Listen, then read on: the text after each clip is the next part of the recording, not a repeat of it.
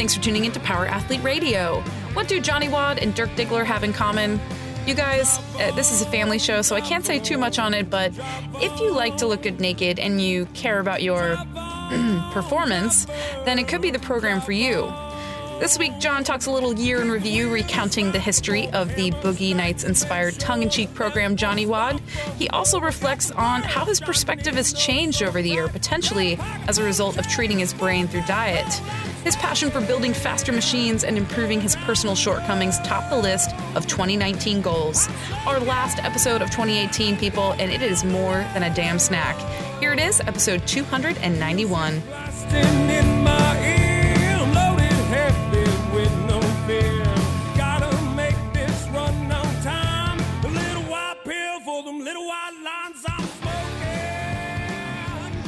Cal, you want to take the lead? My best impression of Luke? Yes. Power Athlete Nation, what is up? No, you didn't do the way you got, what is up? Yeah. You gotta get the gravelly voice. Oh, you mean his beard rubbing the microphone? And then you have to say people and ladies and gentlemen over and over again. Ladies and gentlemen, we have a very special show for you today. A special guest, John Welborn. Reporting on location. From the other room. So we went to go launch or do our podcast today, and the whole podcast is hinged upon a microphone splitter that, you know, allows us to all kind of listen in on the soundboard. But Luke Summers, in his infinite desire to control the Power Athlete universe, hides the splitter and takes it with him wherever he goes. It's all about the wires, John. Well, it's like, you know, he can't sleep at night unless he knows the splitter is in a safe place, locked in his glove compartment in his truck at the airport. So what we had to do is us, you know, being doers and not don't-ers, decided to send John on location to the other room. So, do you know what's interesting though is we could just purchase another splitter. No, that's blasphemy. More wires? We have enough wires. You know what I think I might do? I might go on Amazon and just order, you know, maybe like a few hundred of them, because they're really like about 25 cents a piece. I had never seen a splitter until Luke brought it on an airplane once, and I didn't even know such a thing could possibly exist. I didn't know you could split wires. Well, you know why he does that? He does that to make friends. He's like watching a movie and he like offers the person next to him the splitter. And then at that point, they're like locked into Mortal Kombat of like, hey, so what are you thinking? What are you doing? It's like the nerd while they're actually watching Mortal Kombat Annihilation. With Luke? Yeah, that's his go-to movie. Enters a Mortal Kombat of words while watching Mortal Kombat. I just figured we watched Fast and Furious Tokyo Drift. The best Fast and Furious movie. I'm still waiting to see Speed. He was never able to download that torrent. You mean Keanu Reeves? Yeah. Speed?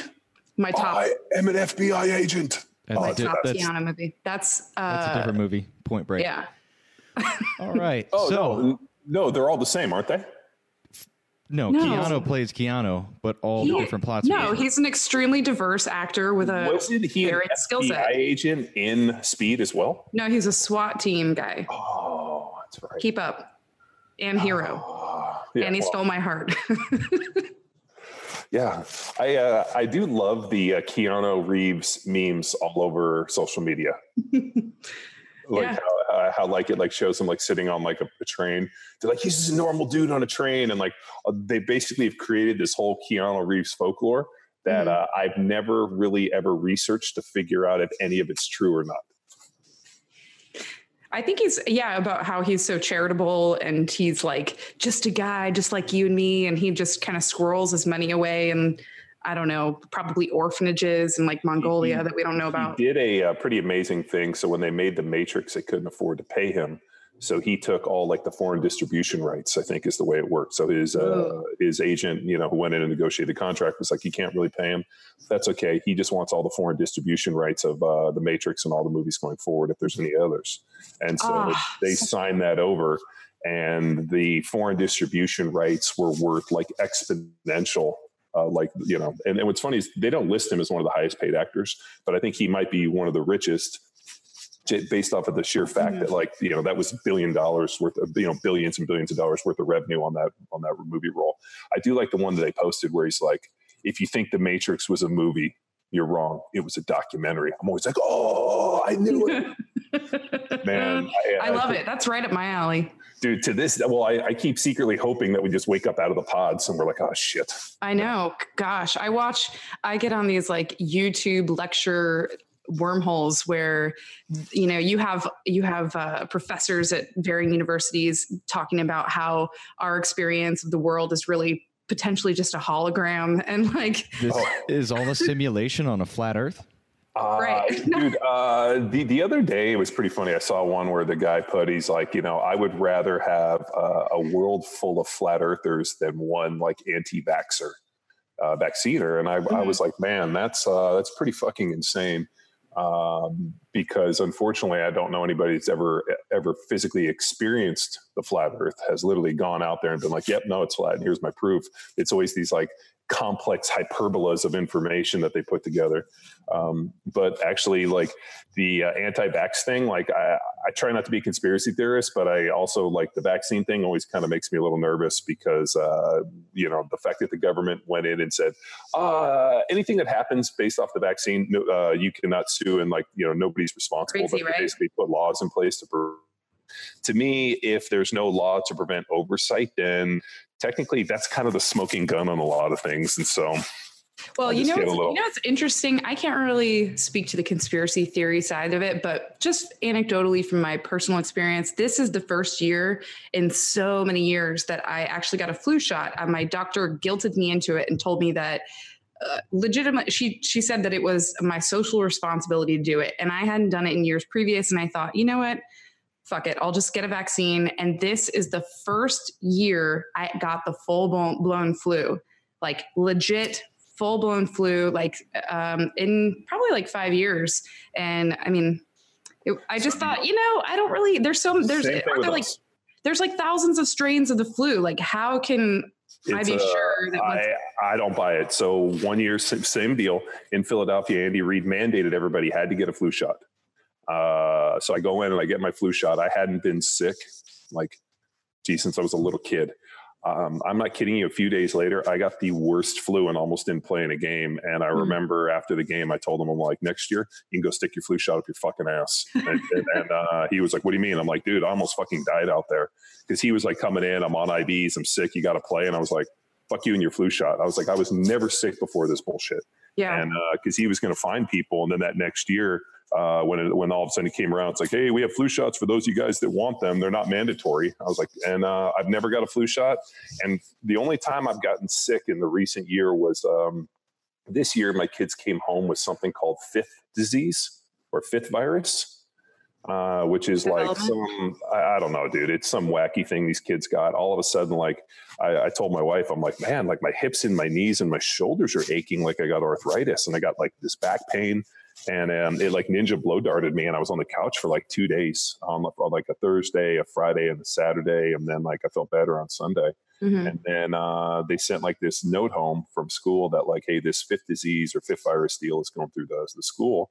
And I'm like reading the like the symptoms, like splotchy skin, and they're like in adults, severe joint ache similar to arthritis, back pain, and it like went through it, and I was like, oh fuck, that's what I had. And so of course I go to the doctor, and the doctor's like, never heard of it. I've never heard of it. It must not exist. And so I was like, man. So then I asked Kate, I'm like, you have any like witch doctors or any weird fucking people around I can go see? So she recommended me some guy who gave me some like, I don't know, homeopathic stuff. I was fucking better within like a day.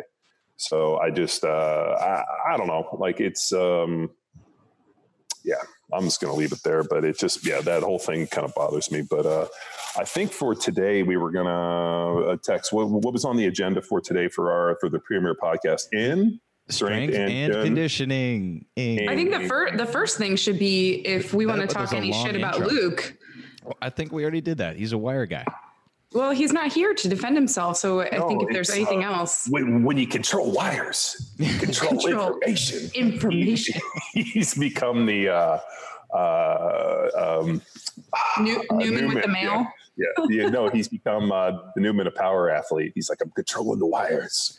So yeah, we got that out of the way. All right. I want to lead off with the story. So in the green room at the Power Athlete Symposium 2018, I sat down with John and Jim Kiyobasso, and Jim was asking some good questions, and he asked about the origin, the history of Johnny Wad.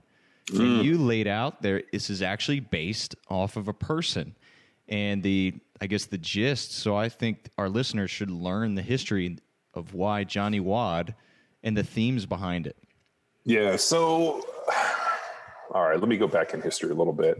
But I'll start in the beginning, then I'll go back, and I'll move around a little. The other day I was sitting at home and I was wanting to strike up some conversation on the Johnny Wad Facebook page, because I got like an email. It's like, oh, Johnny Wad hasn't posted or got any like serious interactions. And I was like looking at the Instagram. I was like, I don't do enough to like rabble people up on that stuff. So I just kind of posted up a question like, hey, how do we grow the horde? How do we make this into a global phenomenon? I should have wrote underneath it, no serious answers, please. I was just looking for some comedy. At that point, everybody who's a business life coach / wannabe Tony Robbins, and a lot of people not doing the program, which I thought was interesting, that people were making business and strategic recommendations that don't follow the program, which I find a lot of irony too. But all of a sudden, dude, everybody launches in with this, like, you need to invest into marketing with SEO, you need to give away more free stuff. I mean, it's just like, I'm like reading this stuff and I was like, dude, my other favorite one was that, Johnny Wad isn't really in the power athlete family. It doesn't have its own icon in this. And I like went through it and I'm like, I don't think people know the history of Johnny Wad. No. I think that they don't understand where Johnny Wad sits in the grand hierarchy of power athlete. And more importantly, just the humor associated with it. So you guys obviously know I did this little thing called CrossFit Football many years ago. We had an extremely successful program that was, designed to help CrossFitters, get off the crack pipe of metabolic conditioning and bang some heavy weights. We went in and virally infected CrossFit like herpes on spring break and got everybody convinced that they needed to be strong, which they do. And all of a sudden there was a dedicated strength program in every single gym. And, the powers that be, i.e., CrossFit CEO was unhappy that, we had virally infected CrossFit and taught everybody that they needed strength. That strength was just not another element of fitness. It was the platform of which everything else is built upon, which if you look at, the CrossFit Games and just about everything else, shit's a lot easier. When you can squat 500 pounds, a 95-pound barbell thruster gets a lot easier. So we did that program. All of a sudden, Luke made a funny recommendation about, comparing some guy's CrossFit program to, I think it was an Outback Steak, New York, which are delicious. And Harry reposted it. And we ended up, parting ways with the mothership. And at the time that it was getting ready to part ways, or actually before that, I was looking for a way to transition CrossFit Football as it was going away.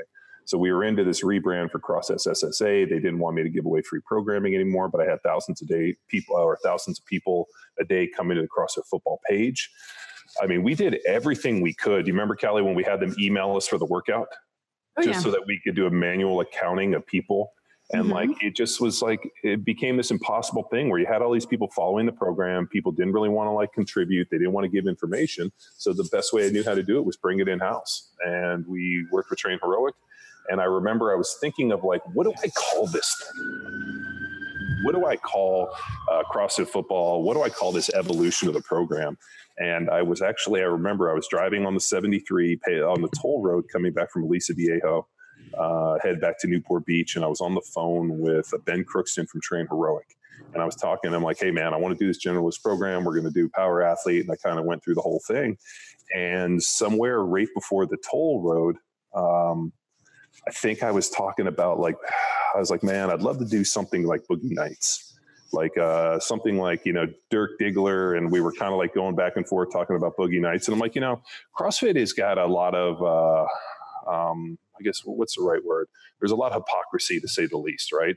There's this whole idea where you're seeing these girls on Instagram or different stuff, posting these, Bible quotes about, John 3:17, and they go through the whole thing, but yet I can see 3 inches of ass meat hanging out of the bottom of your shorts. Yeah. It's hypersexualized fitness. Yeah. And it's hypersexualized. I mean, I played in white spandex. That's how I made my money, was in white spandex. And never at which point was I like, God, I wish that these shorts were literally just like cut right underneath my fucking crotch. And like I was wearing a half shirt just right now in the training. No, like a lot of those outfits I realize might be comfortable, but I don't really think they are. So like, you know, and you really don't have to nude up in 30-degree weather. So I just kind of grew to kind of laugh at like the hypocrisy of this whole thing where it's like people are talking about performance and diet and all this, but yet they're talking about how their performance wrapped up, but then every shirtless picture is them in the mirror with great lighting trying to show their before and after. And I'm like, okay, so is this aesthetics? Because all you're doing is showing me a physical before and after. Like, so now you have abs you didn't, you know, you're not telling me, I'm not saying shit about your training. And CrossFit Football Power Athlete has always been about performance. And I always believe that if form follows function, that if your performance goes up and you're, you know, able to do what you think that you can do, the physicality, the physique, the external will begin to match that. But if it doesn't, who gives a fuck, right? If you're able to, you know, do these things and crush it, and maybe you don't have visible abs, then you know what, like more power, you know, like it doesn't mean that every person is the same. I think it was, I can't remember the girl who was a pro basketball player who was a CrossFitter. She's from Southern California. Torrance, I can like see her face. She's an Asian girl, and she competes in the games, high level performer. And she's like, I don't have abs. I'm not as lean as these other girls. And like, she was like upset about it. I'm like, you go to the games. Like at the end of the day, I go back to what John Runyon said. I get paid a lot of money to be this fat, and he got paid $10 million a year to look like that. So for me, it's like the aesthetics are great, but at the end of the day, what does your performance look like? You could be the hottest chick, you know, the best body and all this stuff, you know, and if you can't perform, then what are you? You're basically a Barbie doll who's doing, you know, baby Botox injection videos on Instagram. And it just doesn't, it doesn't compute for me. So I wanted to create a program that both had some badass training, but kind of took a tongue-in-cheek approach towards this whole, you know, I'm training for performance. Not really. I'm just training to look good on the weekends, or, you know, on vacation or at the local gym. So I'm going to say that I'm training for performance, but I'm going to fucking starve myself into anorexia and create all these, you know, neurological disorders and whatever it looks like, so that I can look the way I want. And if people just came out and said it, like, I'd be fine with it, but it's just this strange kind of hypocrisy. So I thought, I'm like, you know what would be like a great kind of Dirk Diggler? And at that point, I don't know if you guys remember in Boogie Nights, when all of a sudden he says the name to Burt Reynolds, and all of a sudden he sees it like explode into like blue and pink neon, and Dirk Diggler. All of a sudden I pictured and I saw Johnny Wad. Right? Johnny Wad, as you guys know, Johnny Wad was the name that John Holmes, one of the most famous porn stars, that was his like screen name, and like The Adventures of Johnny Wad, except it was W-A-D-D, like AK the Wad. And so I just kind of thought that there was some fun kind of mixing of words and a little bit of a reference and now, you know, and just, I just thought that I could. Yeah, like a big double entendre. It's so great. Yes. I love it. I mean, go ahead. Oh yeah, no. Actually, the word I was looking for was a double entendre. And I sent this gal like a picture of me, and I had her like create like a Johnny Wad cartoon. So that's like the icon you see is actually me drawn as a cartoon. We like wrote all this funny kind of copy and spoof. And I'm like, man, I wanted people just to get back to train. I wanted people to have fun. I wanted it to be spoof. I wanted it to be hilarious. I wanted to be able to write like funny narratives, and I wanted to make like over sexualized things. I wanted to have to be pop culture with superheroes and cycles. And I just wanted to have fun. And that's what Johnny Wad has been for me. So I kicked this thing out on Facebook and Instagram. Like, how do we grow the horde? You know, and like, I didn't say like user base. I didn't say, how do we get more people in? I was like, the horde. How do you increase the horde? And I just like, when I think of that, I just think of like when in Russell Crowe in Gladiator, when that guy, you know, with the fake wig is like, in the barbarian horde, Scipio, you know, and they all like ride in. Dude, I love that scene. And I thought like, man, how do we get more people on horses riding into John? Oh my God, dude, I got like people like, it needs a rebranding so it's more in the Power Athlete family. I don't like the name. I'm like, Jesus, dude. And then this one guy was pretty funny. Guy's like, I'm tired of doing supine rows and barbarian split squats and barbell lifts. And I was like, Well, the cycle, we've been doing a lot of unilateral movements, because if you look at part of the cycling, not only do we cycle through, higher volume, lower volume with greater intensity, we hit rep maxes. We use compensatory acceleration or rev maxes, which is part of our power athlete cycles. But we hit some higher. We do front squats and back squats, and we we do a lot of single leg stuff. This cycle's been a lot of unilateral movements. And then I've also been trying to do a bunch of isometric holds followed by max reps. So the easiest way for me to do that is with supine ring isometric holds with a lot of rows. I mean, so there's like limitations to what I can program, because one, people don't have all the equipment, and two, a lot of people train by themselves. So I'm constantly in this mode of like, hey, if somebody has like limited equipment and they're training by themselves, how can I make the program most effective? Opposed from like, hey, I got a training group of 3 people, I have a gym full of everything. So like sometimes I err on the side of like simplicity and try not make shit too complicated. And at the end of the day, like we cycle through things. Like right now we're just, kind of finishing up some of the strength work, and we're trying to create a base. It's like a guy told me on the Field Strong, like in one of the comments, I just felt like in Field Strong, I didn't get burned down to the ground, that if I don't walk out of the gym feeling like, I need a hug and burn myself to the ground and I'm destroyed, I feel like I didn't work out. I was like, well, then he needs to go talk to a professional therapist about that. But that's the thing. I mean, it's got people in this mindset. And I remember I did a gig for the SEALs over in Hawaii. And I remember they had me talk to one of the guys. He told me, he said, unless I walk into the gym and I destroy myself to the point of like crippling and crawling myself out, I don't feel like I trained hard enough. And I was like, well, dude, that's a disorder, man. And usually this manifests in chicks that like want to cut themselves and do some other weird things, but like, you don't have to hurt yourself to get better.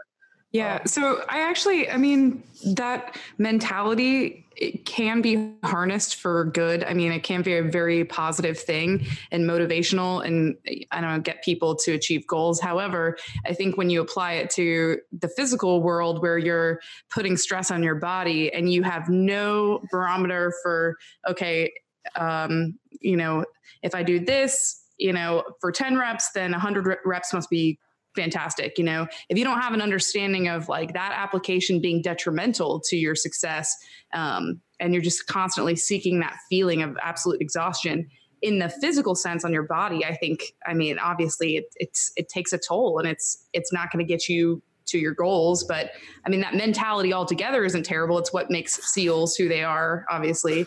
But I think you have to have that in your program somewhere at some point. Sure. Like we call it the psychology of discomfort. Tempered. Like, I don't know if you saw, but they posted up one of like the workouts. It was like a CrossFit Hero workout, or I forgot who did it. It was like James Hobart and those cats did like 1,000 step ups with like a 50-pound weighted vest. Oh yeah. I saw that. Right. On like a 20-inch box. So 1,000 step ups. And they were talking about how awful it was. And like people were like jumping in to do it. And like, the better part was, it was like, the only reason, like, people weren't doing it necessarily to honor whoever, the fallen. They were doing it because it's fucking awful. And I think like somewhere in your programming, you have to add certain things like that. And you got to have them as like these, like kind of emotional mental checks, so that you can like see how far you can push yourself. Sure. So that, the age old Project Mayhem, like, do I really know myself if I've never pushed myself to the limits? But the problem comes down to where if that becomes your only marker for success and the only way that you can gauge improvement, that, the analogy I think I gave years ago when somebody at a seminar asked me this, I said, hey, if you're going to build a strong, like a sprawling metropolis, you want to build like a big, strong building, what's the easiest way to do it? And the guy was like, I don't know, an architect. I'm like, yeah, stay with an architect, right? You find somebody who knows what they're doing. You design the building for the demands at which it's going to be placed. If you're worried about a 747 flying into it, then you know what? You got to build the building to withstand a 747. If you're in California, it's got to be earthquakes. You got to design it for the earthquake. And then once you decide what I'm building, what the best plate of building based upon the possible effects and what I'm looking for it to do, for whether or not it would be apartment building or a garage, or like whatever it looks like, we got to know the use, we got to know the demands, and then we got to sit with somebody who's intelligent who can lay it out. And then once we decide that we're going to break ground, what do? You flatten the ground. right? You can't build, if you're going to build something right, you got to destroy the ground, you got to flatten it, you got to grade it, make sure it's nice and flat. Yep. And then you got all the imperfections. Yep. Yeah. And then you got to build upon it. The problem is that the day that all of a sudden I go, great, and hey, I dug my foundation, everything looks great. We start putting up sticks, it's going up, and I drop another bomb and I flatten it again. And every day you basically drop a bomb and flatten your building, and you never get a chance to ever really build it. Then how am I ever going to get? So it became this idea that like you might get into a situation where, you have to, flatten the building and then you start building, but you have to be smart and you can't literally drop a bomb on your building every single day. We saw this with the linear progression. I remember when we were testing linear progression at Balboa many, many years ago, man, we had some phenomenal gains. Everybody was able to add 10 pounds to the bar on the back squat. Everybody was making great gains. We figured out that, if you had a 7 to 12 little short conditioning workout with the occasional 15-minute workout, everybody continued to get excellent and was getting stronger and getting better. And then I did a little control. I threw like this 30-minute awful workout at them. Boom.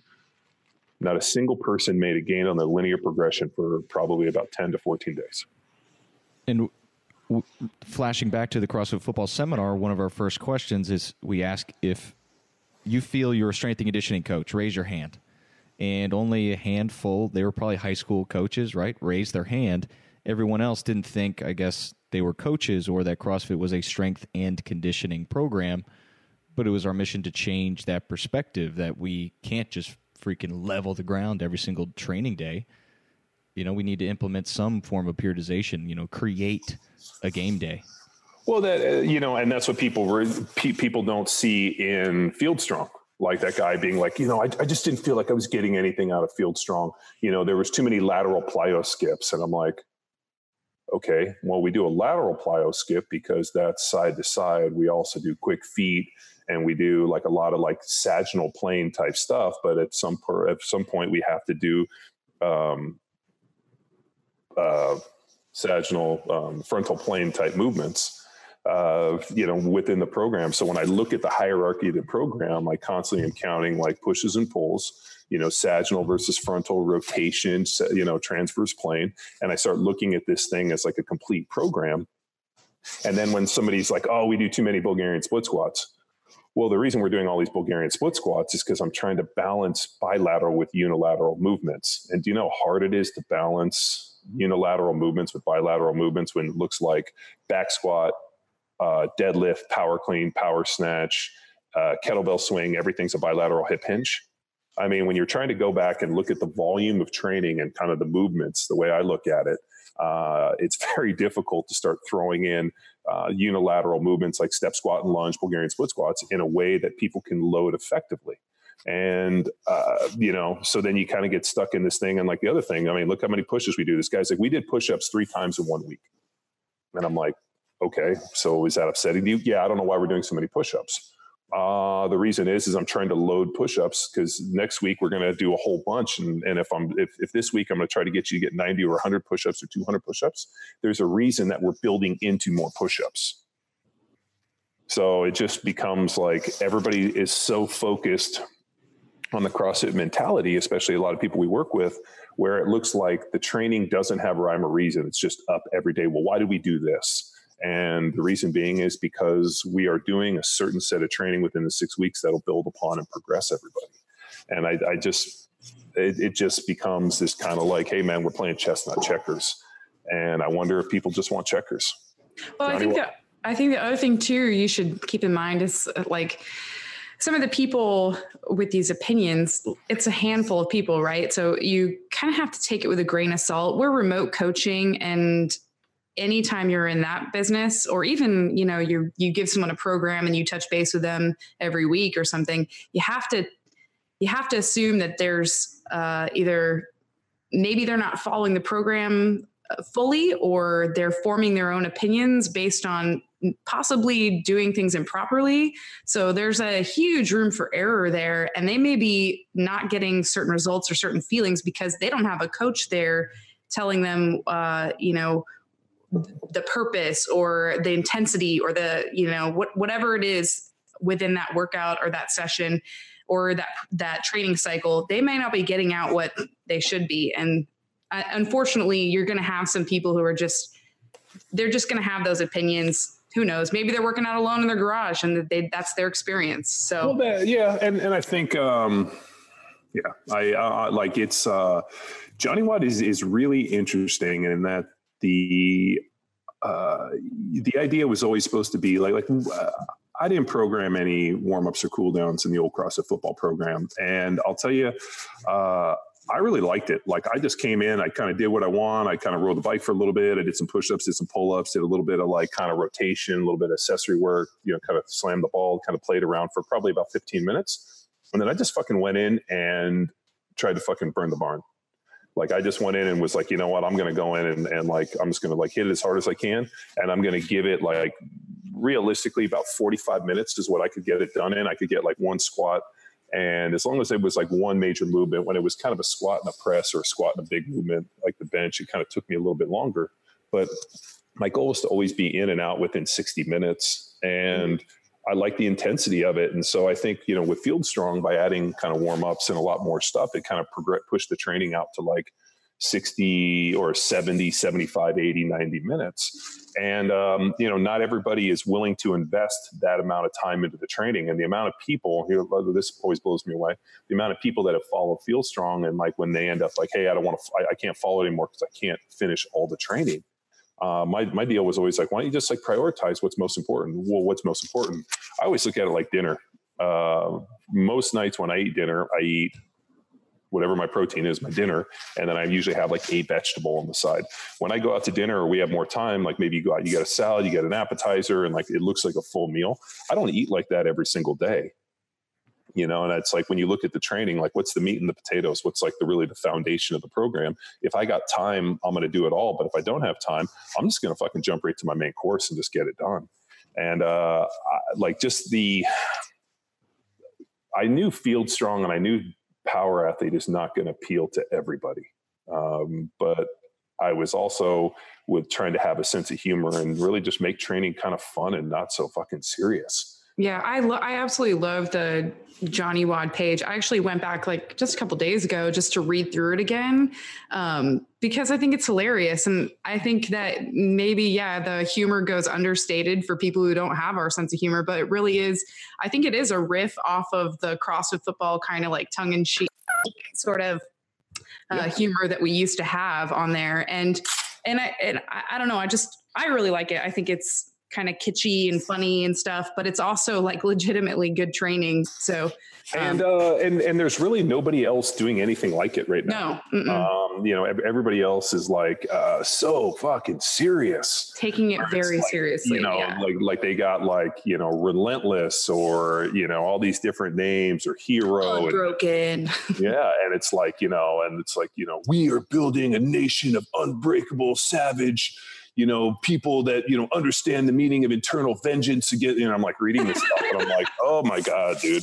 Like at the end of the day, we are just trying to bang sticks to have some fun so we can have some camaraderie with our friends. Anywho. Next up, John, and I know we were discussing this a little bit in training, but you're getting back into the article writing training, Talk to Me Johnny revved up, and you got some ideas for some articles. So I thought this would be a good opportunity to kind of talk through some ideas and share with the Power Athlete Nation what you got going on. So talk to us, Johnny. I'm excited about this. Okay. You guys hit me up and said, hey, are we going to do a year in review for 2018? Are we going to, kind of like we had lessons learned, and we had 42 things. And so over the years, I've kind of done this reflection. And this year was an interesting year for me, not only with Power Athlete, but, with kids and family and, my dad passing away and just really, the symposium and everything that we've been doing. And as I was kind of reflecting upon it, I had kind of an interesting moment. I don't know if you guys probably know or don't know, but I actually talked about a little bit on my Instagram, but I took a poetry class years ago in college. And when we walked in the first day, we had to talk about our favorite poem and our favorite poet. And at the time it was Shel Silverstein. I always think like The Giving Tree, if like every child could read the Giving Tree and understand the message in the Giving Tree, I really think everybody would be so much farther along. And so in this class of all these like extremely deep, Berkeley-esque people that are, I'm really into 17th century French poetry. Here's this football player basically throwing out Shel Silverstein. So I get all these dirty looks. And so in the class, I was horribly out of place and like drowning. And I talked to my professor, who was actually a buddy of mine. I'd taken him in some other classes. And I said, man, I'm really out of place. And he's like, why? I'm like, I just don't really connect with the poetry. And he said, the reason being is that you don't identify with the poets that there are the selected poets in the people's class. Like the people that are selecting and reading these poems and the people that they're people that they connect with. And you don't connect with like, a bunch of like, whiny, self-reflective poets, who are sitting there drinking coffee and, thinking about how terrible their lives are. You kind of identify with like warrior poets. So he turned me on to a lot of different, like, these guys were like, warriors and kings and poetry and some of like these, more heroic epics. And I really connected with that stuff. And I realized that poetry is very individualized, and each poem, whether it speaks to you or doesn't, speaks differently to each person. And so I just had to find the poetry that spoke to me. And I came across Dylan Thomas's work, and I remember like, do not go gentle into that good night. And that poem was extremely impactful for me. The idea of like, old age should burn and rave at close of day, rage against the dying of the light, and it's like, to be able to read that, the idea of like good men, the last way by crying, how bright. I mean, all of these poems, wild men who caught and sang the sun in flight. I mean, all of these pieces were so big for me. And I ended up printing out the poem, like typing it on my dad's typewriter, and I have it printed out. And I've had it for a long time. And I remember when my dad was sick, I'd taken him to chemo, and we went back to the hospital, and like the outpatient deal he was at. And we were just kind of hanging out and talking a little bit. And he was super, just at the end of it. I mean, chemo's pretty awful if anybody's ever seen it happen to anybody close to him. And I told him, I was like, Dad, I want you to fight. He's like, I don't think I got it in me. And I actually read him that poem. I recited it to him. And I don't know if like it was too late or he couldn't hear it, or like it just like the cancer and the sickness and the chemo was too much. It just, I was hoping it would give him some will to realize that like, here was this poem that was, written probably in the 20s or 30s,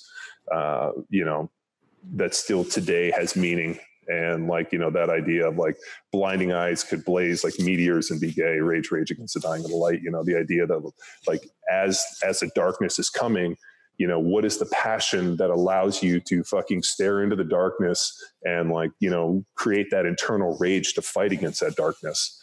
And, he ended up losing his fight. And as I went back and I have that poem on my, in my bathroom, it sits on my counter, right next to my toothbrush. So when I get up in the morning and I'm like, like doing my whole Dr. Tom Incledon, mouth, what is it? Like deal he put me through with like hydrogen peroxide, and I brush my teeth. So I go through this little kind of ritual when I wake up in the morning, and I always read the poem. And, it's like I read it, but yet I've memorized it, which I think is funny, but I still go read it and I look at it and I got a picture of him on there. And I always think like, in the darkest moment, the frail deeds might have danced in a green bay, rage against the dying light, like all these little pieces. And so I went back and I was, and I think this is really the funny thing about college and pre-internet. So kids today, or people, me, whoever, can like sit down and you can Google things. You can put in Dylan Thomas and like all of a sudden you can see, 20 million searches come up, and you can go through and like kind of put in like keywords, and it pulls up poems and different things, and you can read it. And it's this incredible search engine. When I was in college, I found the poem, and then I had to go get a collection of Dylan Thomas's work, another book. And then I actually had to comb through and read through all of his poems to find other ones that were impactful to me as well. The other one is, Death Shall Have No Dominion was one of my other favorite ones, that like dead men naked, they shall be one with a man in the wind and the west moon. There's some other cool parts to it, faith in their hands and shall snap in two, the unicorn evil runs with them through, and like all these different pieces. But like at the end of the day, there were, all like, so as I read all these poems to go back, and I kind of always earmarked them. And so what was interesting to me, and really where this long-winded story is going, is when I was in college and I read this stuff, it had one meaning to me. And then 20 years later, as I go back and I reread it, it has a different meaning because I have so much more history. I've done so much. I've become a father. I've become a husband. I've buried my dad. I have my mom. I have my brothers. I've started a business. Like when I read this stuff, I was just a 20-something-year-old college kid that basically rode a $300 motorcycle and a shitty scooter places. And, I had no more than $20 in my pocket. It just like my whole life was in front of me. I was, one of my most prized possessions were my books. And when I left for college, I sold them all because I needed money, and it's like, I'm so sad that I was so short-sighted and sold all my books. But, I was just like, my whole life was in front of me. And when you read these things, you think that you understand the impact. But then as you get older and you have wins and losses and victories and defeats, and you understand that, humor and hubris are, both related, and, you make mistakes, and, pride ends up kicking you in the balls a few times. And then when you read it, all of a sudden it takes on a different meaning. And so I think the big piece, and really what I've been trying to write and kind of reflect upon, is how people should act, not from like a perspective of like good and bad, but that you have to have defeats, that you have to go out there and you have to fail, that really the linear progression on the Bedrock program is really the foundation of all life, that, it starts out easy and you progress and you keep doing the things that you're doing. And one day it'll get heavy. And then when it gets heavy enough, you'll fail and you'll have to go back in time and rethink about what you did and not make the same mistakes and progress. Same thing happens in life. As a father, like raising kids is really interesting, because no matter how much or no matter how important you think something is, if the child doesn't understand it or doesn't see the importance, they're not going to take to it.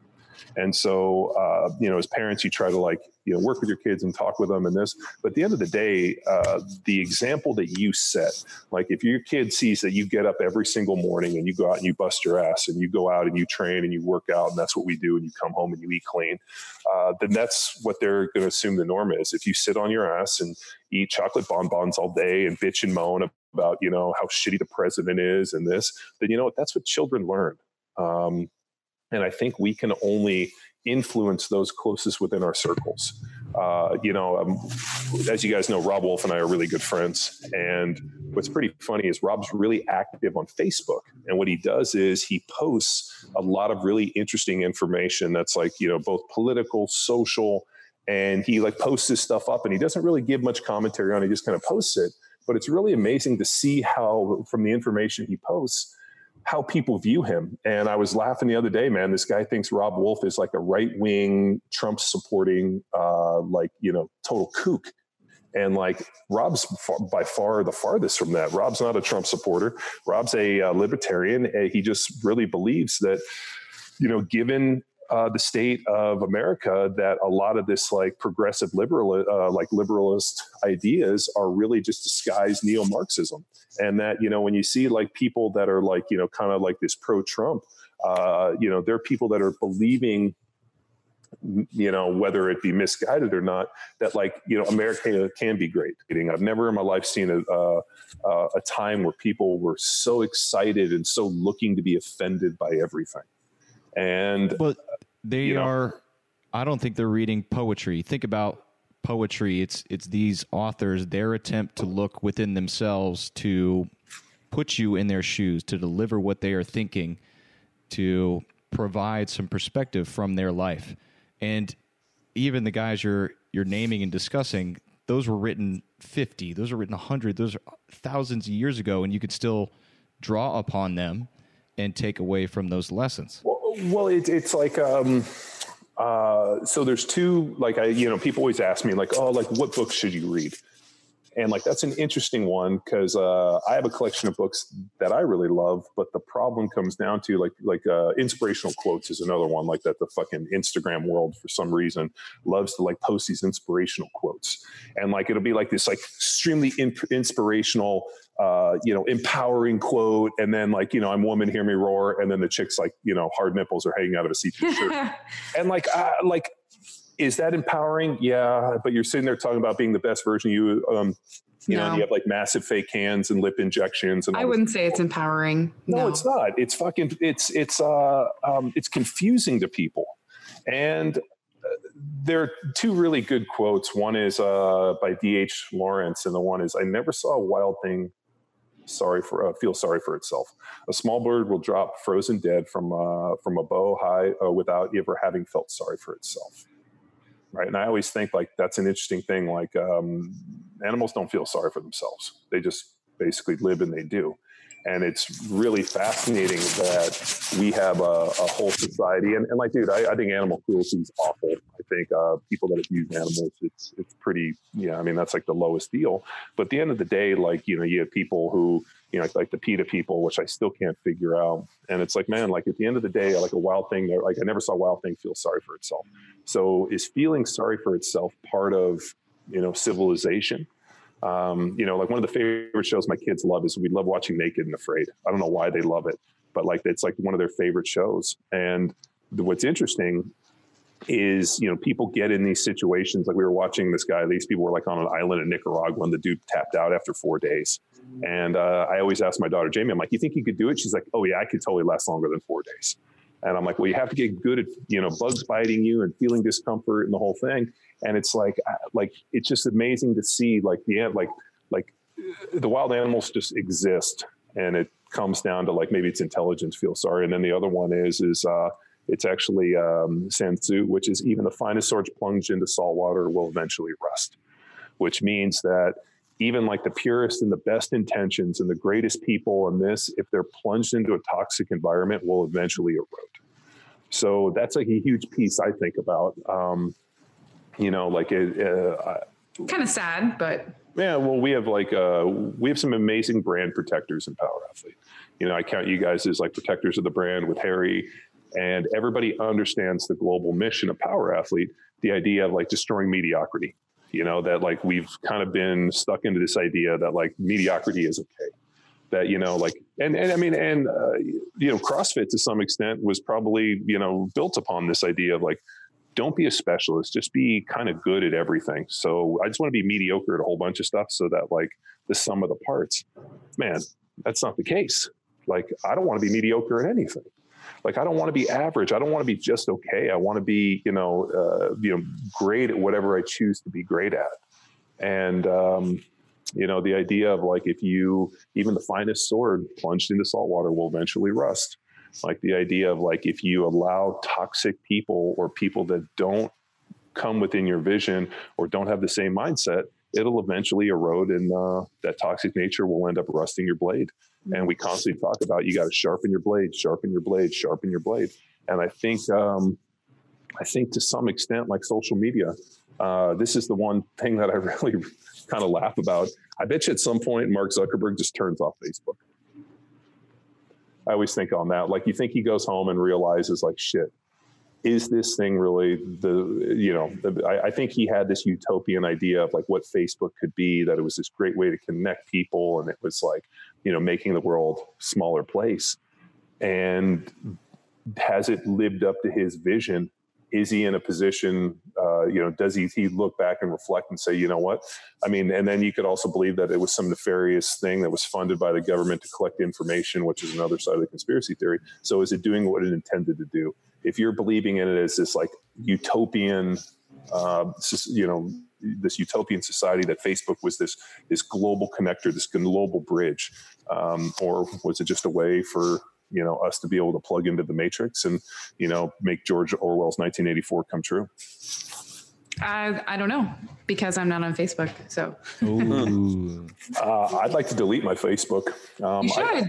I should, but the problem is all of our social media stuff's all kind of connected to it. So I have to just kind of unload that. And business decision. Derek Woodsky posted a great quote the other day, which I thought was, I love Woodsky's life hacks. And he posted, he's like, there are really good people being, making a lot of money and doing great things that aren't telling you about it on social media. Yep. And I thought that was like a great thing where it's like, if it's not happening on social media and you're not posting it up, then like, really, is it happening? If a tree falls in the woods and nobody's there to hear it, did it really fall? I actually was talking to Nate Austin about this the other day. So Nate and I got a chance to connect on the phone, and I was just kind of laughing a little, and he said, it's pretty amazing. Like, people on social media feel that they have to like, oh, here's my new car, or this is what I bought, or this. And we were, kind of going through it, and he's like, man, he goes, the one thing I've never seen you do is ever, like say, hey, like, hey, look at the new truck that my wife's driving, or this is my house, or he's like, man, he goes, like, that's not really ever. And I'm like, I would never do that, because one, it's fucking cheesy. And two, I don't believe in the age old, like, you have to convince people that you're successful for them to think you're successful, so they follow you, so you are successful. Like, I just like, if the only reason you're following so-and-so is because he bought a new truck, or he posts his new house, or here's my new watch, or this, or here's me at the, at the car dealership in my new Lamborghini. If that's the reason you're following me, because you think like, oh, this dude's made it, so if I follow him, maybe I'll get like some nugget, even though it's a facade and like you lease that Lamborghini or you don't even own it, you just went to the dealership, then to me, that feels disingenuous. Yeah, those aren't the people that you want to be surrounding yourself with anyways. Would you really want, someone like that to say, hey, like, that's pretty fucking awesome? No, they're liking all your stuff for the wrong reasons, and it's extremely superficial. Yeah. They're like how many 10,000 followers? Those are all yes men. We want the guys that essentially are going to, push us to take one step farther, lift that bar faster, do whatever it can to improve upon ourselves, versus the affirmation. Well, I mean, so think about, so I'll post something on Instagram, and let's say I got like 15,000 followers on Instagram. I might only get I might only get a couple hundred likes. If I post something like at most, I might get like 800 to 1,000. So like, if you think in the grand scheme, I get like 3 to 5% engagement. So, and the funny part is, if I click on it, all of the people that like it are all actually people I know or know me.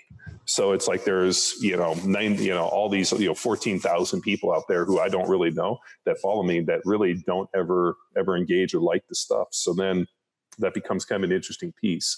And then you're like, are you posting stuff to try to get likes? And the only reason I kind of looked at it was, when Harry always talks to me about user engagement. And when you kind of look at like Instagram or social media for a business, you have to look at like, hey, what's our engagement?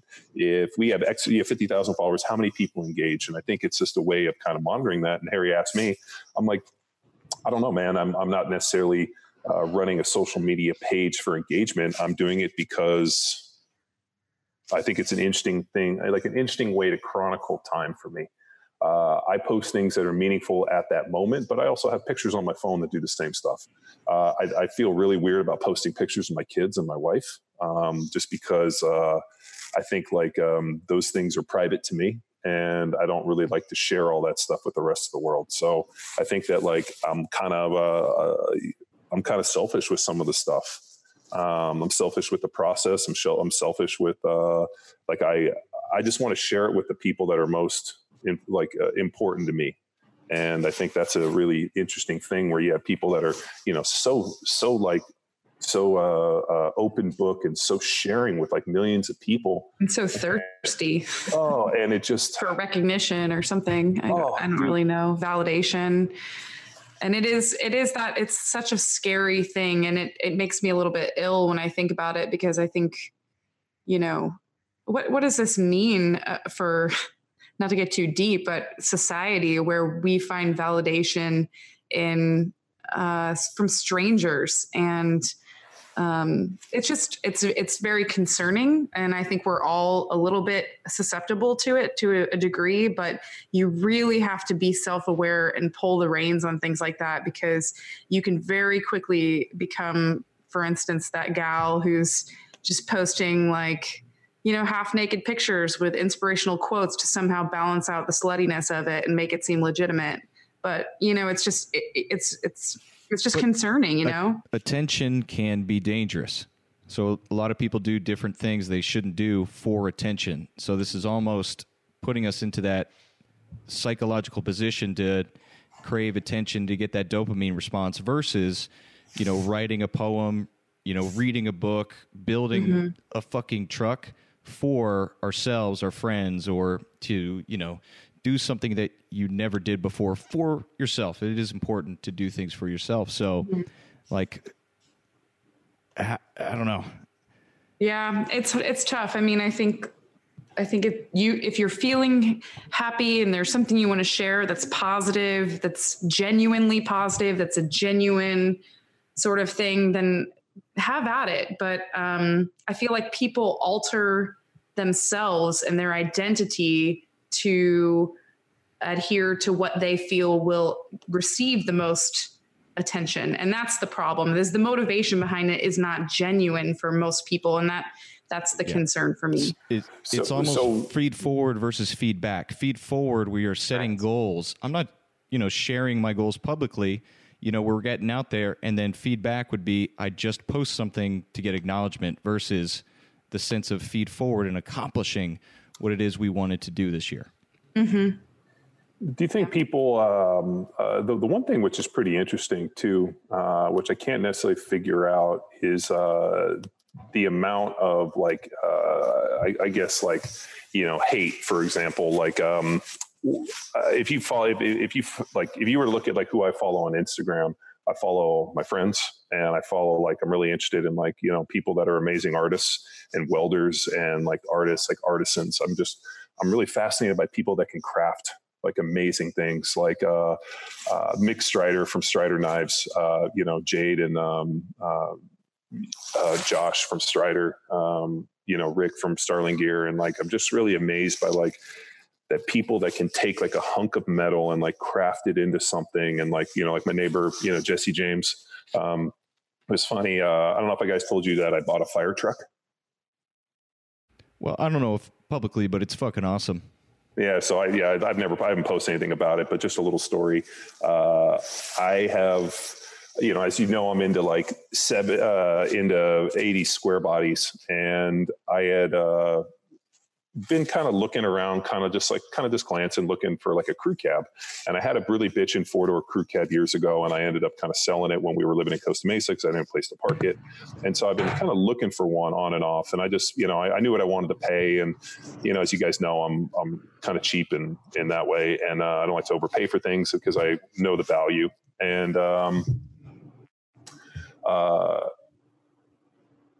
I ended up getting a truck forwarded to me by a guy that was like, "Hey, check this thing out." And it's a 1979 GMC K35. So it's a 1-ton, pretty rare because it was a GMC, but it was a dually crew cab that with a 454 turbo 400 203, which that's a full-time 4-wheel drive, which I'm not stoked about. But the cool thing is it was a fire truck that was originally a normal truck, and then it was purchased in 1991 and then converted into a fire truck, like a Jaws of Life with like a service bed, whole deal. And it was sold to a small volunteer fire department in Montana. And the truck was used from 1992 through 2017, when I guess they got a grant to get a truck with fuel injection. And the fire chief's brother sold it, the fire chief or the department sold it off to the fire chief's brother, who knew about the sale, went and bought it. And then he had it, but he just kind of been storing it and had wanted to finally sell it. And so he posted up a picture, and the truck is literally completely original. The interior's never been apart. It's like has the original seats, all the original trim and dash. Like it's literally a time capsule. And the coolest part is it has the service bed in the back. It has the sirens and the lights, the PA system. Everything is literally as it was that the guy, when he got the truck. And I have known probably 3 different people that have bought vehicles from a fire department, and they told me the exact same thing. Firemen literally have nothing to do other than wax trucks and make chili. And they keep perfect records and like the service records. So I saw the truck, and it was in northern Colorado, kind of Wyoming area. And I tried to get Garrett and a couple guys to go look at it. And finally, I couldn't get anybody to go look at it. And I was like, you know what? I got a day or two off. So I grabbed DJ. We jumped in the truck with the trailer and drove up there and went and saw it. And as soon as we pulled up, I was like, oh, man, this thing's ours. And the coolest part is the guy had all the original documentation. It still has the warranty card, the service manual, the full history of the truck of of who owned it, how it was sold, what it was done, the whole thing. And then it has service maintenance records every year of the truck. And like, it's never been apart. And so we ended up cutting a really good deal on it. Like as soon as I showed up, I mean, I was over the moon because a GMC 1-ton crew cab that's never been apart is super rare. The guy like basically just gave it to us. I kind of felt like I almost felt like I stole it from him, but I paid what the dude wanted. We loaded it up and drove it home. And so what I do is we drive around with the sirens going off, and I let Cashy sit in the front, and he gets to hit the buttons, and like all the sirens fire off. And so pretty funny. The other night, DJ and I were driving it around, and Jesse James is my neighbor. And so we pulled up outside Jesse's shop and started basically running the lights, and we got on the PA and we're calling him a hack.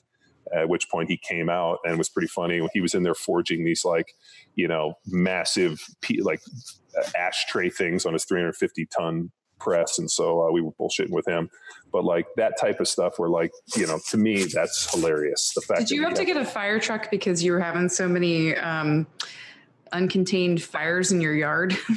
No, I just, so what I'm going to do, and this is the interesting thing, I have been collecting parts. As you guys know, I have a container and we kind of like scavenge parts and whatever. Lots of lawn art too. Oh dude, we got parts for days. So I have been collecting parts to build this truck for years, not knowing that this was the truck, but I knew that like the perfect truck was out there. I just had to be patient, and she would show up, and she showed up as a red fire truck. And I got parts to do some really neat stuff with her. So I'm going to build her up into a pretty cool truck. I'm only moderately offended that you haven't even thought to get like a 1970s police cruiser. That's coming. It should, because that would be badass. I have an idea. We're not there yet. So as you guys know, like I acquire things based on where my skill set is at the present moment. And so the skill set to build this truck into what I want to do with it, I have that skill set, but there's a whole other skill set that I need to develop to be able to do a real, like, I want to find the Blues Brothers police cruiser. Remember the one they're like cop tires? It's got a cop engine. A mission from GAD. Except I want to put it on like a long travel, like kind of trophy truck suspension where you could basically like jump that thing like Dukes of Hazzard style and have it just keep kicking ass. I like it. So now that you have the fire truck, are you guys going to do like the Men of Power Athlete calendar for like 2019 where you're all no, but waxed and like lounging on a fire truck? Well, what I think I'm going to do is the logo they have on the door is terrible. So I've already done like a graphic redoing of the logo, and I'm gonna like I'm just gonna like I'm gonna do some cool stuff to it, and I'm gonna make it into my daily driver. But I gotta ditch some of the, so I gotta pull the light bar off at the top and pull out the red lenses, so it'll just be white lenses. But I want to kind of like keep it pretty original. I just want to kind of do like some cool stuff underneath it. And do you have to take the red off the top to make it legal? Yeah. It still has all the red, like it has all the red lenses in the lights and the red on the front. So I ordered amber, and I'm going to run amber in it. And then I got to do some stuff to it. Like I got to put a little lift, wheels and tires and a few things, but I'm just going to kind of progress it and kind of build it into a pretty cool ride. But like that type of stuff to me that I can, you know, like that's what I dig on. But I don't know. It's pretty hilarious. The fact that I knew my son would lose his mind. He like freaks out. Like as soon as I walk outside, he's like, fire truck. And he jumps in there, and I'm like, all right, let's go. And we drive around, and he gets to hit the siren and talk on the thing. And I think to myself, like, if I was a 3-year-old little kid and my dad went out and bought a fire truck so we could drive around our property running the siren, I'd be over the moon. And then what I want to remember too is, or I think it'll be funny, is like, you know, I like one day my son will get up and be like, dude, my dad and his friends were crazy. He bought a fire truck and we used to drive around with the sirens and like blowing on the deal. And people be like, what? Where do you find a fire truck? Oh, he and his crazy friends drove to northern Colorado to get it. Texas? Yeah, they had a day or two off. Like that's the type of adventures that I like. So We got a fire truck now, Callie. Yeah, soon he'll be old enough to go on those adventures with you. And I hope he's not this stupid. I hope he's super smart and just does it. But one of the better things we got is so of all the stuff, my one daughter Jamie's into like Hatchimals and Christmas comes. Of all the stuff that she got from like my family and us, whatever, the one thing that she is obsessed with is chess. We got her a chessboard. Oh, nice. Oh my God, dude. She has been up like watching these like YouTube videos of these like Russian chess theorists and like going over like the theory of chess and how to play. And she's like up this morning. She's like, is there any Russian guys we can watch to learn how to play chess? So I like plugged her in with these guys on YouTube. And then she's over there. She's like, I'm pretty sure I can win in 2 moves. I'm like, all right, let's do it. And so she is obsessed with the idea of becoming really good at chess. I told her that there's clubs at school you can play chess, and she's like, I will beat them all. I'm like, all right, let's get working. Pretty funny. That's fantastic. So that few things, like I'm not much of a resolutionist, but I definitely need to plug back in into the Talk to Me Johnny space and start pushing a little more content out there. And I think for a lot of stuff, I kind of worry that it won't be relevant to people. So I've kind of hung back a little bit, but at this point, I think, you know what, I'm not necessarily writing for other people, I'm writing for myself. And then the other one is what else? We got some, I feel like we knocked out a lot of stuff here at the ranch. Yeah. We still got some stuff to do. And the other big one, I think, obviously we got to build a fire truck. John, can you speak on the importance of skill acquisition? Because I know this is one of your goals with welding and always finding other guys to learn from, like going out to the Sorinex crew and, popping out with those guys. And then talking with Jamie, like we were in the weight room and she was telling me about chess and challenged me. But then you said, all right, but understand you can't get mad if you lose. Like that is a big lesson in skill acquisition that you've almost mastered this point as a jack of all trades. So what are lessons within skill acquisition as you venture to now teach your daughters as well as continue to grow your repertoire? So, all right, something I do at the end of every year is I turn this awful I like to think I'm a pretty perceptive person and I'm pretty good on like understanding who people are, where they fit into the grand scheme and where their strengths and their weaknesses are. And I've been kind of doing this just kind of ad hoc with our community, with our team of like, who you are, like, who Chris McQuilkin is, what are his strengths, what are his weaknesses, what does he need to improve? And I think just you have to do that just to continue to grow. And I think if it comes from somebody who really just cares for you and legitimately counts you as a friend and cares for you and loves you, I think at that point it can be a hard pill to swallow, but they're not doing it to be mean and they're not doing it to be disingenuous and hurt you. They're doing it because they want you to grow. And I didn't really understand this for a long time, actually, until I became a parent, that if you just congratulate people and tell them the great job they're doing all the time, that they never really ever get any user-based feedback that allows them to grow, that like, you learn more from your defeats than your victories kind of a deal. And so I really pointed back on myself. One of my biggest weaknesses, and even though I do it a ton, is I don't necessarily like how I convey myself in terms of public speaking. So like on the podcast or when I get a chance in a public forum, I use filler words. I think and use words like I think instead of just coming out with definitive statements. I say and I do things that like this, that I, gather my thoughts and I put filler words in place to allow my thought to catch up with my mouth. And I think sometimes it comes out and makes me sound like an idiot. And when I listen to myself, I get pissed off and I write down notes. And I think there's a lot better way for me to convey my message. I like watching people that are really good speakers. I worked with Arthur Joseph years ago before the girls were born, and Arthur Joseph was, a speech coach, public speaking guru that had worked with like, Tony Robbins and Arnold Schwarzenegger, and I met him through an NFL deal. And I had 3 or 4 sessions with him, and my wife ended up having the kids, and I didn't have an opportunity to get back with them.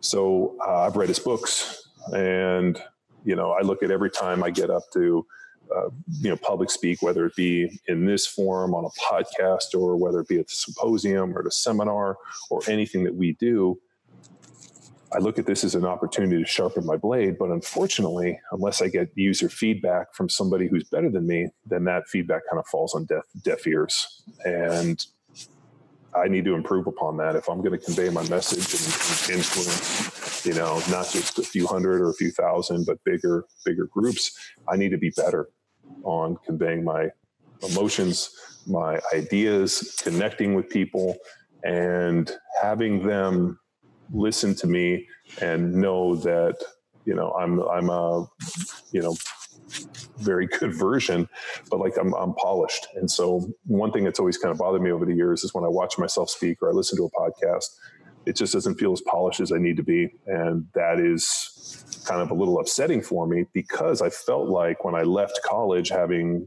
been a rhetoric major and done a lot of public speaking and a lot of different things, I felt like I was more engaged. And even back when I've gone back and read some of my old papers, like my train of thought and how I weave things together was so much better. And the reason being is I was in that fight. And so this year I have a couple things that I want to improve upon. I want to be able to improve upon my spoken word and how I convey my message in a better way. And I just need to get better. And so that's one. The other one comes down to my fighting skills. I talked about this one last year, and my right shoulder's fucked up, so I haven't really been able to do a ton of stuff. But I'm just gonna kind of jump right in, and I got to get back in and actually start learn to using my hands and feet and start actually boxing. To me, that's when I felt my best is when I was most skilled with my hands and I was really good with my fight stuff. So that's important to me. Obviously we have to go in and do some stuff in the gym. As Tex, as like, what are we going to do on our next deal? I'm really excited to jump in and we're do some power athlete metabolic conditioning cycles and really push our training in that way. And then the other one is in skill acquisition, like we talked about, with just kind of the idea of learning. And I think it goes back to this idea of always be a white belt. I can't remember who I heard it from. But I always like the idea of being a beginner, because I love the idea of of a journey that I can look and say, this is where I started. I put this much time, these many hours. I had these mistakes, and to see a physical progression. Like case in point, I was welding and a guy asked, somebody kind of hit me on Instagram and was like, hey, I want to get into welding. How long did it take you to get good at welding? And I told the guy, I said, about a year of really being awful. I would weld and I couldn't figure out why I was shitty. I went and I worked with people. They would help me with things. And then I realized that nobody could give me information or could give me pointers if I didn't have the practical base to understand it. So as I was welding, if I was welding and somebody watched it, hey, you're welding too fast. If you're going to weld that fast, you got to increase your wire speed, or you got to be able to adjust your technique based on your amperage and your wire speed and how you all kind of put it together. And if you can do that, and then you can have an intelligent conversation, but without the volume of work on the front end, that information isn't nearly as useful. So actually, you could argue too that you didn't necessarily get good at welding in a year. I mean, you just learned how to weld. You're not, I know your work is good, but oh yeah, it's believe me, it's not anything to where it's good enough to pass. Right. For somebody that knows kind of what the fuck they're doing. Right. Like my buddy, Will, who's, if you guys look him up, he's on Instagram. He's 714 Speed Metal. He is probably one of the best TIG welders I've ever seen. I mean, he's the guy that taught me to TIG weld and really, and then Roger got me into the idea. I remember Roger told me nobody ever regretted learning to weld. And then Roger's good at welding. Well, but he is a structural stick welder. Yeah. So he's a gorilla type dude, the really high end, meticulous, welding on the space shuttle, trophy trucks, chromoly, aluminum, all that TIG welding, that super fine deal. My buddy Will is just unbelievable, to the point where there was he was battling some dude on some Instagram page on something that wasn't even related to welding. And he tagged me in it and I made some comments. And then the dude he was battling was like, yeah, I just clicked on your page. I was going to talk shit, but you're a really good welder. And I'm going to go away now. And like, it wasn't even about welding, but his welding is that good. And, you know, he's just, that's all he's done. That's what he does. It's his, you know, it's how he pays the bills. It's what he does 40, 50 hours a week. And he's done it for years. And he's, you know, those guys are incredible. But when you look at the amount of time that it takes to master something, and then to realize that these skills are you know, erode if you don't focus on them and use them, that, you know, if you don't pick up the gun, or I don't pick up the torch and I don't weld for a couple of weeks, all of a sudden I go back to where I was. Now my ability to progress goes extremely, you know, much faster, but like skills are perishable. So case in point, which is like the analogy of lifting weights. I mean, how many times have you taken like a few days off from the gym, or you take a week off, and all of a sudden you decide like, hey, I'm going to, you know, go back in there, and you get underneath the weight and it feels heavy, and you start squatting or you start lifting weights, and you think to yourself, dude, we've been doing this for years. This is how you disrespect me. Like, how come this stuff never got easy? How come this doesn't go in this direction? And so it's the same thing with all these skills. But the problem, and what I try to explain to my daughters, is they want to be good at something so that they can be good at, or they can be better than somebody. Like, for example, I want to learn to play chess. I want to be really good at chess so I can beat all my friends, and I want to be good at it. But what they're not okay with is the progression that it takes to get good. They just want to be instantly good, because in their mind, they just see the end result. And over time you develop, and I go back to what my good buddy Bundy said. He said, remember, the party's on the road. He used to tell me that he was an outlaw biker and a, you know, professor of German, and just a really, really amazing dude. Been one of my, you know, closest friends. He just would always tell me, he's like, remember, the party's on the road. And I kind of joked with him. He's like, no, man, it's just an analogy. Like, all the good stuff happens in the journey. Once you get to the destination, that's the end. Like, once you get good at something, then like, you're good at it. Okay, now what? Like the trials and the tribulations and the crappy welds and here and not doing this and this, all of that stuff is what gives you the breadth of experience, so that when you get to the end, you understand how to wield it. You know, like if, you know, like whether it was kind of like, you know, like playing football or fighting or any of that stuff. I mean, any of the skills that I've learned, I remember the progression that it took to get to that point. And that's what gives me the perspective to look back upon. And, you know, I mean, like, I was talking to my brother the other day, and he called me because my nephew is 13 and he's getting ready to lift weights. And my brother hit me up. And he's like, hey, I told Luke you need to start lifting weights. And he said, you know, what should I do? And he's like, well, let's call your Uncle John. Like, your Uncle John will know. And he goes, you know, the fact that like you got to play in the NFL and these things, like those are big things for a 13-year-old, that his uncle, who, you know, is his godfather, you know, played in the NFL and got to see him play. And it's a big deal for him. And he's like, you know, whatever you put out there, he's going to follow. And I told him, I'm like, you know, I spent the last 10 years of my life developing a skill set for a 13-year-old boy who means the world to me as my godson, and my nephew can call me and say, Uncle John, I want to start lifting weights. Where do I start? And I'm like, don't worry, I got you. Why? Because this is what I've done for a living. Like, it's like, hey, it's like my brother Ed, right? He just had that whole thing. If you guys watch the new Dateline, the case that my brother was defending, he was on there, but like, that's the level, you know, like you get into a situation. Do you have the skill set to progress? And do you have the ability to look at it, not just from like a book learning to be like, oh, these power athlete guys said this, but being like, man, when I was 13 years old, these are the mistakes I made. This is when I went back in time and I understand this is how I can progress it. And if you can follow this progression, it's going to be a hard road, but you're going to be so much farther ahead than if you didn't. Yeah. And I can tell you that. Yeah. And so like skill sets. To add just layers to this, John, there are stages to the journey, and we talk about the life cycle of an athlete, and we don't want to take what you were doing as a pro and give it to the nephew.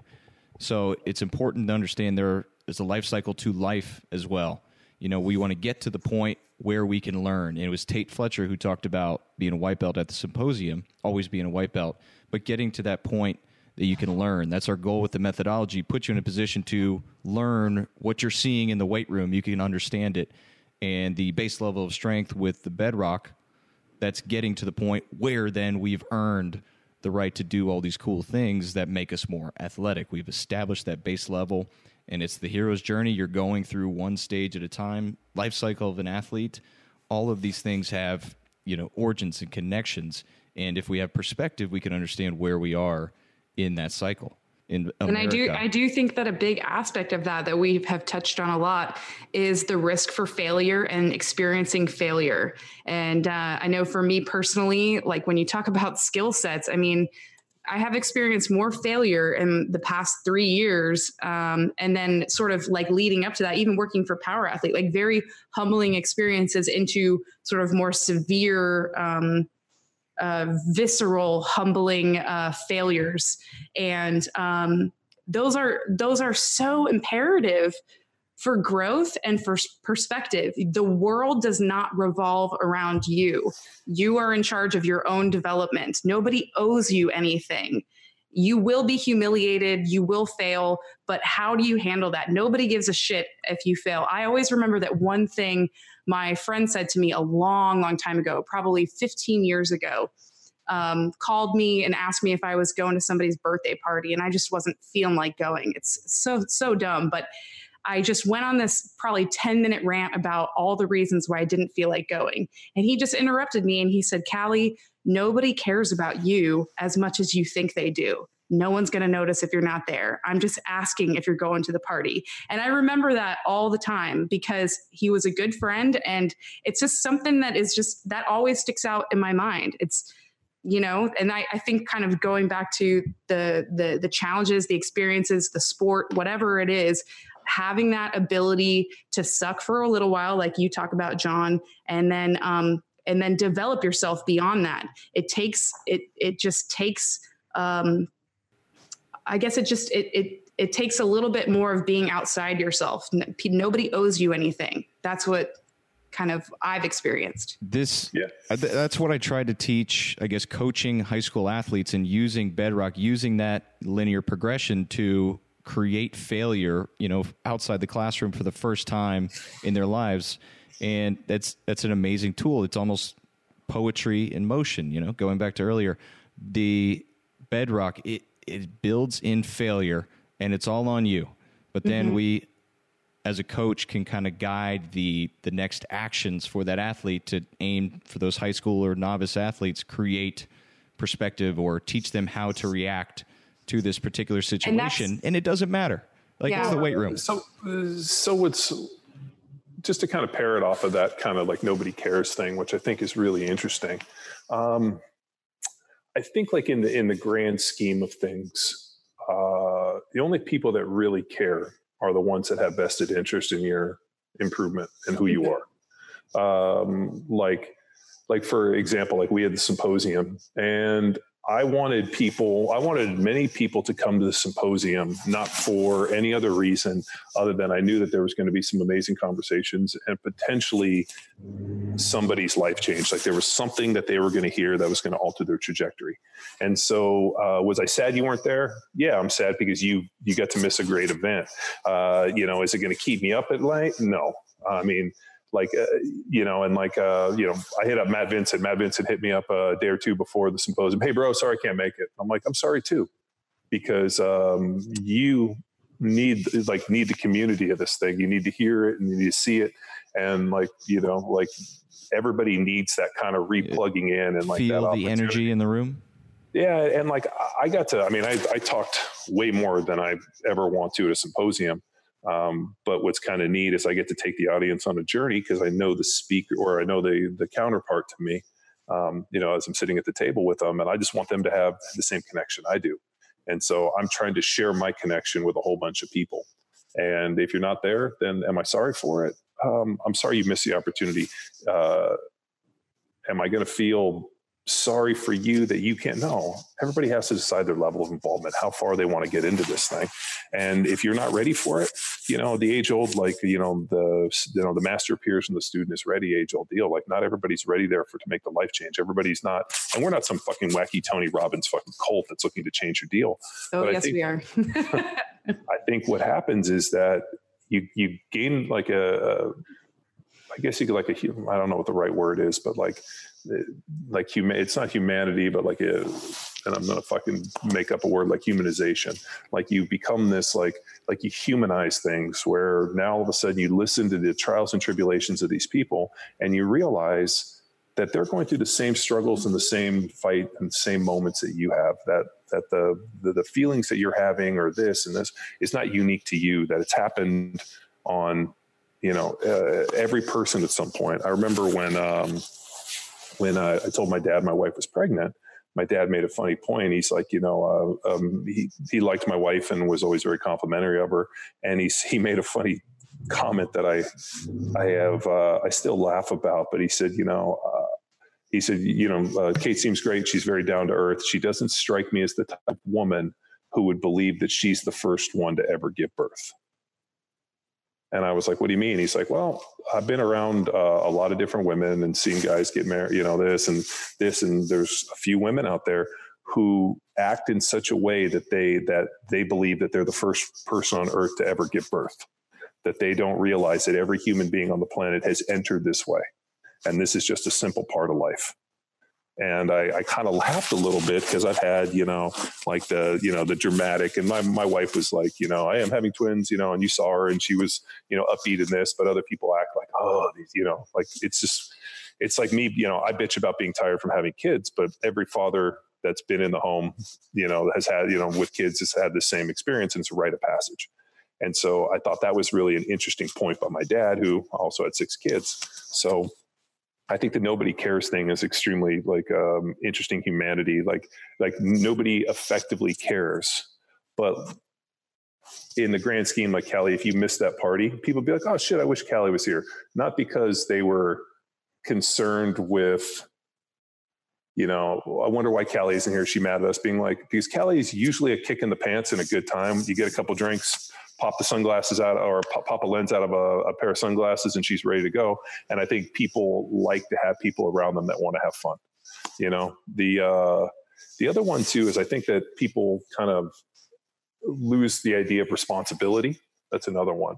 Like I think you have a responsibility to present yourself in the best light and to control your thoughts and your words and your actions and to be a genuine person. I think if you do something wrong or, you fuck up or you say something, I think you take responsibility and be like, it's fucked up. I shouldn't have done that, or I shouldn't have acted in such a way. And I think one thing that I've really focused on doing within the last, few years is like apologizing when I'm wrong. I run into people all the time that can never admit wrong and can never apologize for it. And I think the day that you learn and I also learned this being married, that sometimes an apology and saying sorry when I don't necessarily think I'm wrong, sometimes gets everything moving in the right direction to have a better conversation. And so that's a big one. The other thing that really this year has kind of taught me, death is final. Death is this final moment, and really seeing it with my dad, even though people around me had since passed away and whatever, but to see the process and to see this and to realize that for all the good for all the followers on Instagram or the money or the cars or any of the shit that you accumulate, all that stuff is somebody else's problem when you pass away. Let's say, you have a house, you have a car, you have a great watch, you have all these suits and everything, and you pass away. The person who's there left holding it, they have to deal with your shit. And you know what? It doesn't mean anything to them. All the things that you thought were so important to you, when you die, you can't take them with you. They're not there in the hospital room at your final moments.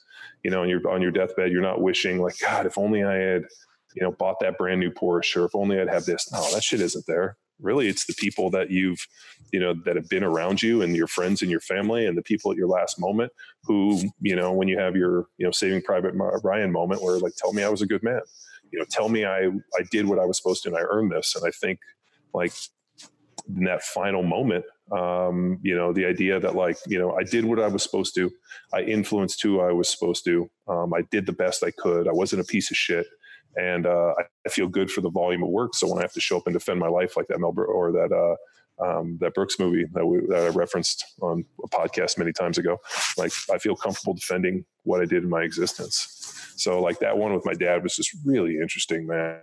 And then I'll tell you what the internet's really taught me. And I've been writing these down as I go, is you can't, like, regardless of how you try, not everybody's going to like you. Like, that's a weird one. I tell my daughters this. I'm like, when you go to school, not everybody's going to like you. And if you spend all your time trying to get everybody to like you, you're never going to have the time to work on yourself, and you're not going to be happy. You're just going to be a pleaser. And like, that isn't good. And like, I think on the internet, especially with Power Athlete and Johnny Wad and all the things that we do, I can just do the best version of what I think people want. And really, I was just looking for some humorous responses, and all of a sudden people got all fucking serious on me when I really didn't want it. And shame on me for trying to like generate humor and conversation and try to be tongue in cheek. And then all of a sudden people actually like, I'm surprised nobody was like, is John Welborn fucking trolling us? Not a single person thought that. Everybody was like, I think you need to do this and this and this. And everybody's so high and mighty to point it out. Where in actuality, man, I would have just commented and been like, hey, man, I love it. The workouts are fun. You're funny as shit. Like, let me go out and like, I'm going to rob a bank and force all these people. Like, dude, I was just looking for some funny shit, man. I was just looking for people to put humorous things like, I don't know, more shirtless selfies, John. Like, I'm just looking for funny stuff. Oh my God, go read the comments on Johnny Wad. Like, dude, the seriousness of this shit is like astronomical, and this, and people are, and maybe because they feel so vested that like, it just, man, I should have put like no serious responses. I'll delete all serious responses, but I'm learning this internet. I'm learning the internet better. Well, the other one too, which I've been really focusing on is, you remember the Henry Rollins, like, you don't have spare time. You don't have free time. All you got is time, and time's extinguishing. Like, it's pretty fascinating that like in the grand scheme of things, when you look at time, it's by far our most precious commodity and our most expensive form of currency, right? I mean, like, case in point, like Tex, when you ask Luke to do something, what does he do? He gives you all the reasons he can't do it because he's so busy magically doing other things. Right? Hey, what do you think about doing? Oh, I can't do this because then he gives you all these things. So he does control the information, John. Well, but like, that's a weird thing. Like there's, he has effectively segmented his time into these different value adds. Whereas if you come up and you ask me something, what do I say? Sure, let's give it a shot. Right? I give my time freely because I know it's the opportunity I have to learn something and to get better. I don't, if you ask me to help you with something or, hey, what about this? I'm like, yeah, I'll find time to do it because it's important. I don't just tell you all the things and all the reasons I can't do it because I don't have the time, because I've effectively misered my time. So part of that thing comes down to like, if time is your real life currency, how do you want to spend it? Do you want to, hoard it because you're so nervous that you're not going to have enough time? Or do you spend it freely because you know what, the time that I give is going to be an experience that allows me to grow? And, like I like to, I like to spend it, but I'm never going to hoard it. Like I realize I only have so many hours on this earth and I get to spend them and divide them up. But at the end of the day, if I can't invest my time in the things that are most beneficial to me, which looks like, like helping my children, like making sure, like I have a good relationship with my wife, the things we do here at the radio, just like the full palette of existence, I feel that like balance is by far my most important thing. Right. Like, you guys know I have hobbies and I have other things. I like to work on trucks. I like to weld. I like to, do all this stuff. I always think like, does everybody have these hobbies? Or do the fact that like it took me years to develop what I wanted to have a hobby? Like Tex, like what are your hobbies? Do you like to read? What else do you like to do? You like to train? You like to lift weights? I mean, do you like to go dancing? Do you like to cook? Like, how do you spend your time other than reading strength and conditioning? Reading, let's see, human nature books to try to understand athletes better. Oh yeah, I got to work on my hobbies, John. Yeah, I mean, Luke too. I mean, do you know who's great at hobbies? Spanton. Spanton has all these things. Like he went fly fishing the other day. He got to go hunting. Like, great stuff like that. And I really appreciate the fact that like he takes the time to do those things because as a parent, you're running around with the kids all the time, so you're always focused on doing stuff with them. But like that idea to be able to go out and do some fun stuff. Yeah, man, I think you have to have like my dad had no hobbies. My dad's only hobby was work and going to football games. And then when I stopped playing football, I didn't go to football games anymore. So like when I got done and I realized that like, his whole passion was my family and work. And that's what he'd love to do. I thought, you know what, I want to have some hobbies. I want to do some other things, and I want to be able to have a diverse offering and just be able to do more stuff. So, oh man, I could talk forever and I probably sound awful. So I need to go out and polish my public speaking skills. No. And speaking of time, time being a commodity, this is a good long one. Yep. Cool. Well, thank you for listening to another episode of the Premier Podcast, Dan. Strength and conditioning. Ing. Kelly, you missed the ing. No, I didn't. Bye. Yeah, I wouldn't say I missed it. All right. Drive on, drive on. Kick the wheels. Now it's time for you to empower your performance. We are wrapping up 2018 with a pretty killer lineup of podcast guests, but I'm curious if you guys have anyone else that you'd like to hear from, or anyone that you've heard from that you want to hear from again. Who is your ideal podcast guest? If you have someone in mind, please shoot me an email, Callie@PowerAthleteHQ.com. That's CALI@PowerAthleteHQ.com. We're always looking to pick the brain of someone new and potentially Manson them into becoming our friend. Until next time and next year, bye.